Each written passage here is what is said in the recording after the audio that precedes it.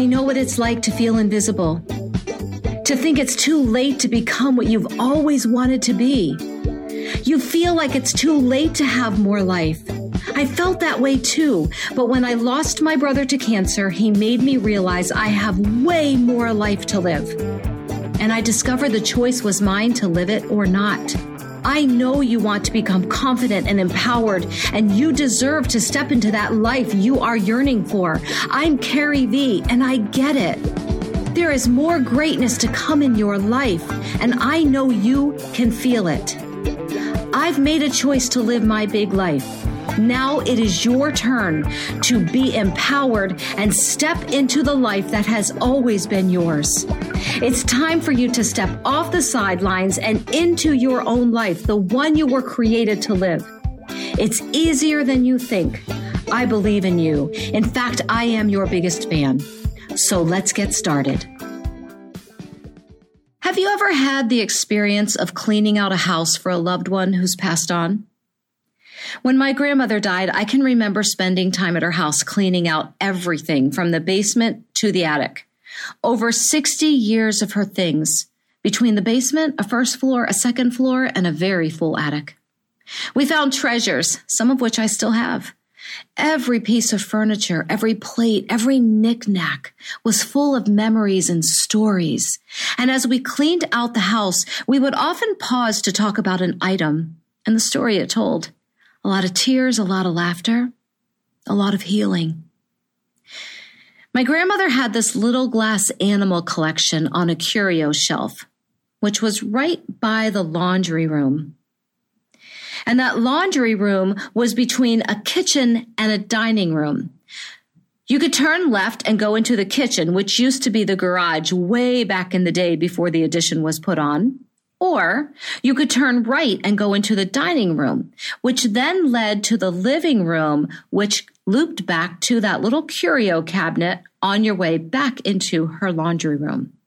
In other words, if you can see it in your mind, it formed a circle. Or, as kids will inevitably see it, a perfect racetrack. When I was little, it was a racetrack. And when I had kids, it became their racetrack. How can a child resist that? Nothing in the way to have a good run inside the house.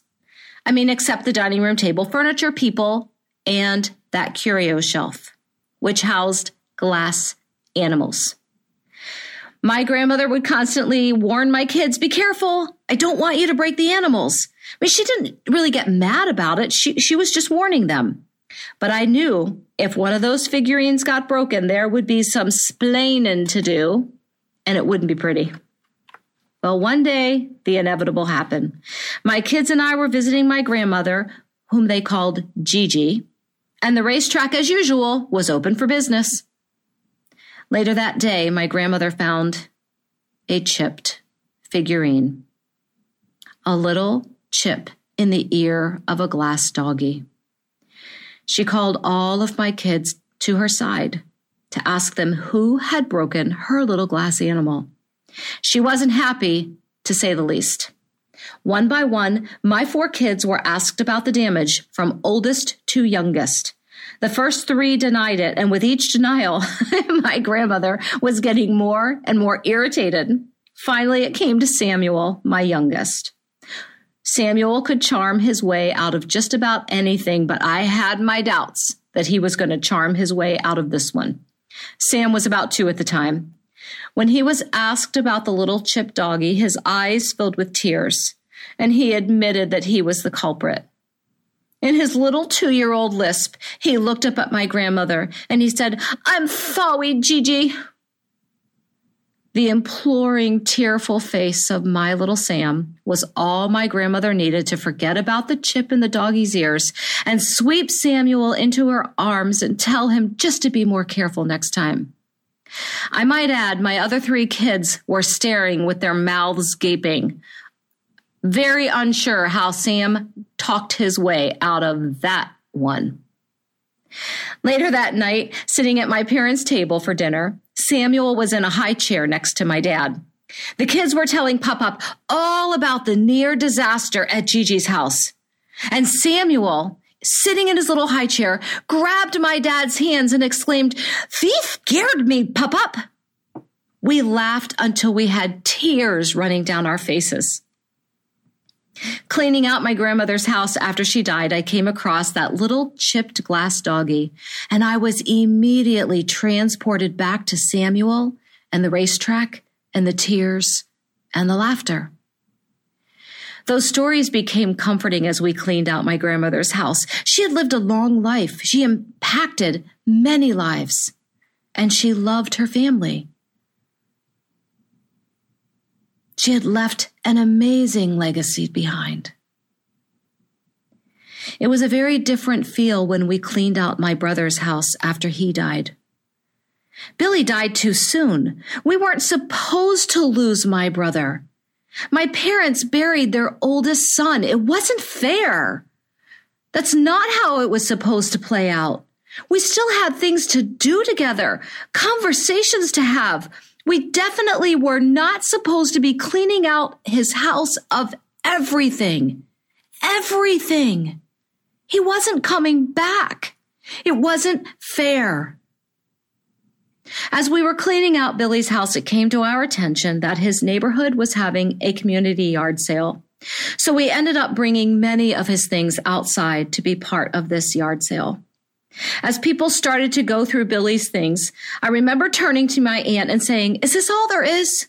Billy's life spread out on the lawn? People going through his things like he's just selling off some items?" I was angry. I was devastated. I wanted people to leave his stuff alone.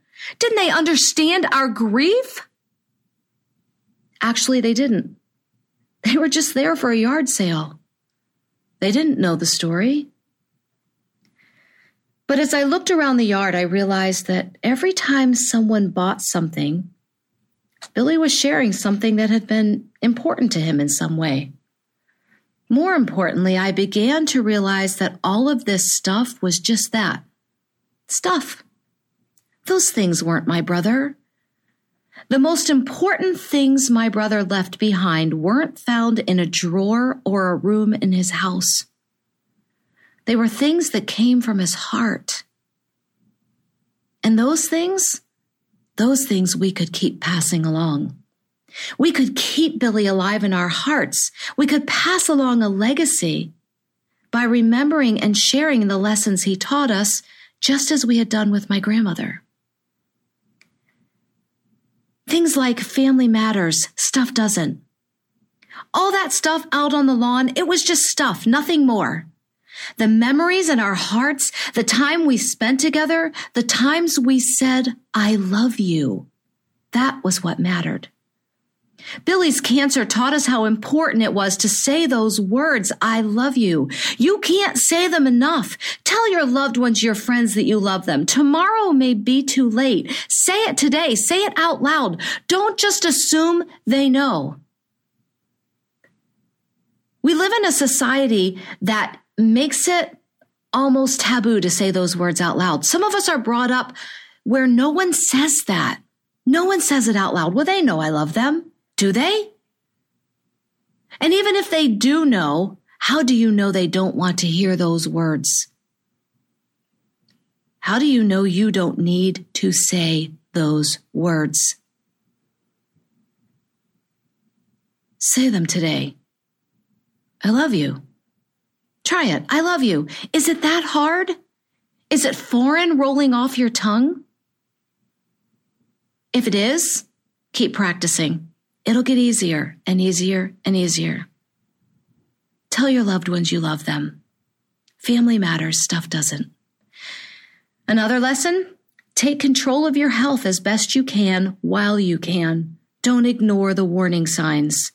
Your body will nudge you, push you, tell you. Listen to it. Nourish it. Give it rest. You only get one body. Take care of it as if every day is your last day, because someday it will be. You're wondering why your energy is so low. You can't understand why you keep staying stuck in this mindset of scarcity and why you always end up in a victim mode. You would love to shift away from scarcity to abundance in your entire life.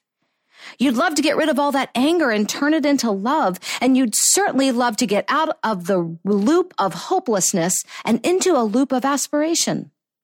You just don't know how. The answer is a daily practice of gratitude. I believe in this so much that I created an entire online program entitled Unlimited Gratitude, embracing gratitude even when you're weary and worn, especially when you're weary and worn. And it is my gift to you. So if you head to the link in the show notes and enter the code COFFEE100 at checkout, you will receive 100% off the purchase price. I will share with you in this program how this amazing power of gratitude is on your health, your happiness, your relationships, and your overall well-being. So head to the link in the show notes, click on it, use the code COFFEE100, and I'll see you inside Unlimited Gratitude. Listen to your body. If you fall asleep every time you sit down, your body's telling you it's overtired. If you can't focus and concentrate, your body is telling you it needs water or nourishment. If you find something that's not supposed to be there, your body's giving you a message. Take control of your health as best you can while you can. Another big lesson Bill taught us, if you dream it, you can do it. Billy spent years building his dream car, a Buick T-Type. The entire car, the engine, the transmission, or as you gearheads listening would call it, a tranny, as he called it too. The body of the car. He painted that car a beautiful silver, and he did a perfect job. When Bill died, in his attic, as I was cleaning out his attic, I came across this long stretch of cellophane-covered car parts.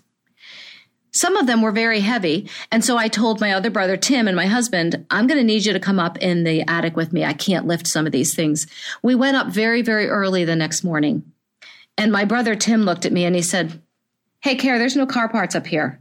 I said, "Yes, there are. They're right here." He goes, No. This is an entire car. Minus the frame, there's an entire car up here, all covered in cellophane. Because what if Bill needed extra parts for his Buick? They were there. He had it all. It was his dream, and he put everything into his dream. The day he started that car and drove it, it was a huge celebration. Billy raced that Buick T-Type, and he won. We still have trophies, his racing helmet. We have videos of him smoking the tires. He loved talking about that car and what it would do and how it had turbo and how it would whistle. I didn't understand any of it, but I did understand that it was his dream and he'd made it a reality. And the joy on his face was infectious. And it made me realize I could do my dreams too.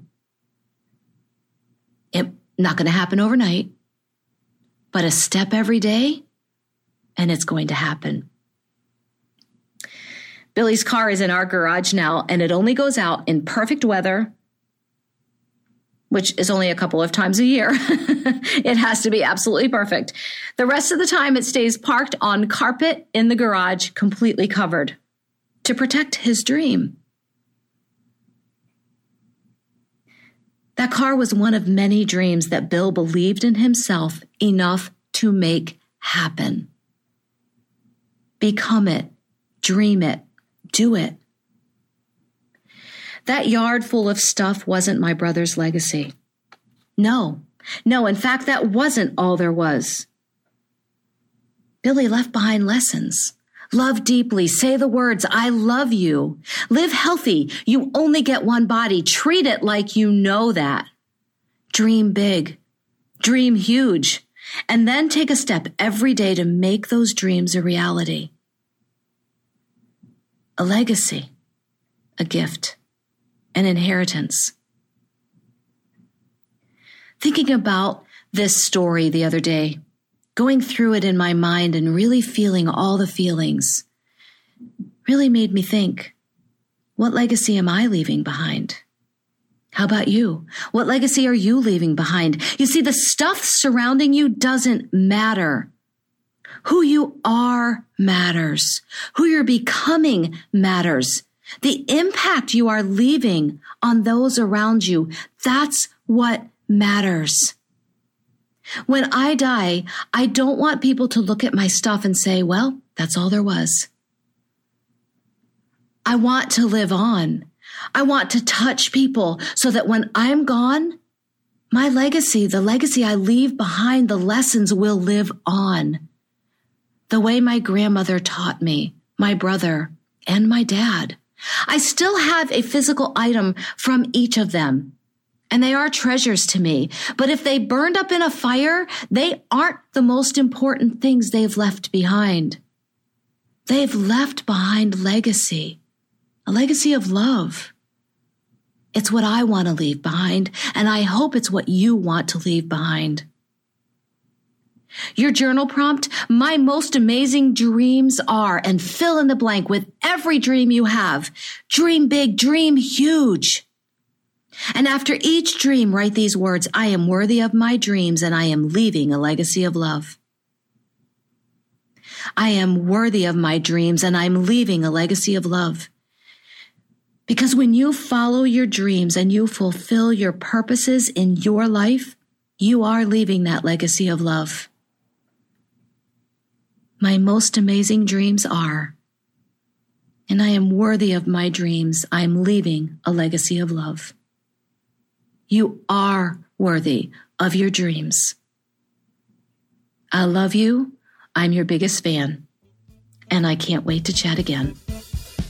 Hey, thanks for listening in. I want you to know I do not take it for granted that you give me this time to have coffee and tea together with me. But before you go, it would mean the world to me if you grab a quick coffee or tea refill and pop into the podcast reviews and leave me a review. It's how this podcast grows. It's how it reaches and empowers more women, and it's how I know how to serve you best. I want this podcast to be what you need. Make sure you subscribe so you never miss an episode and share it with your friends.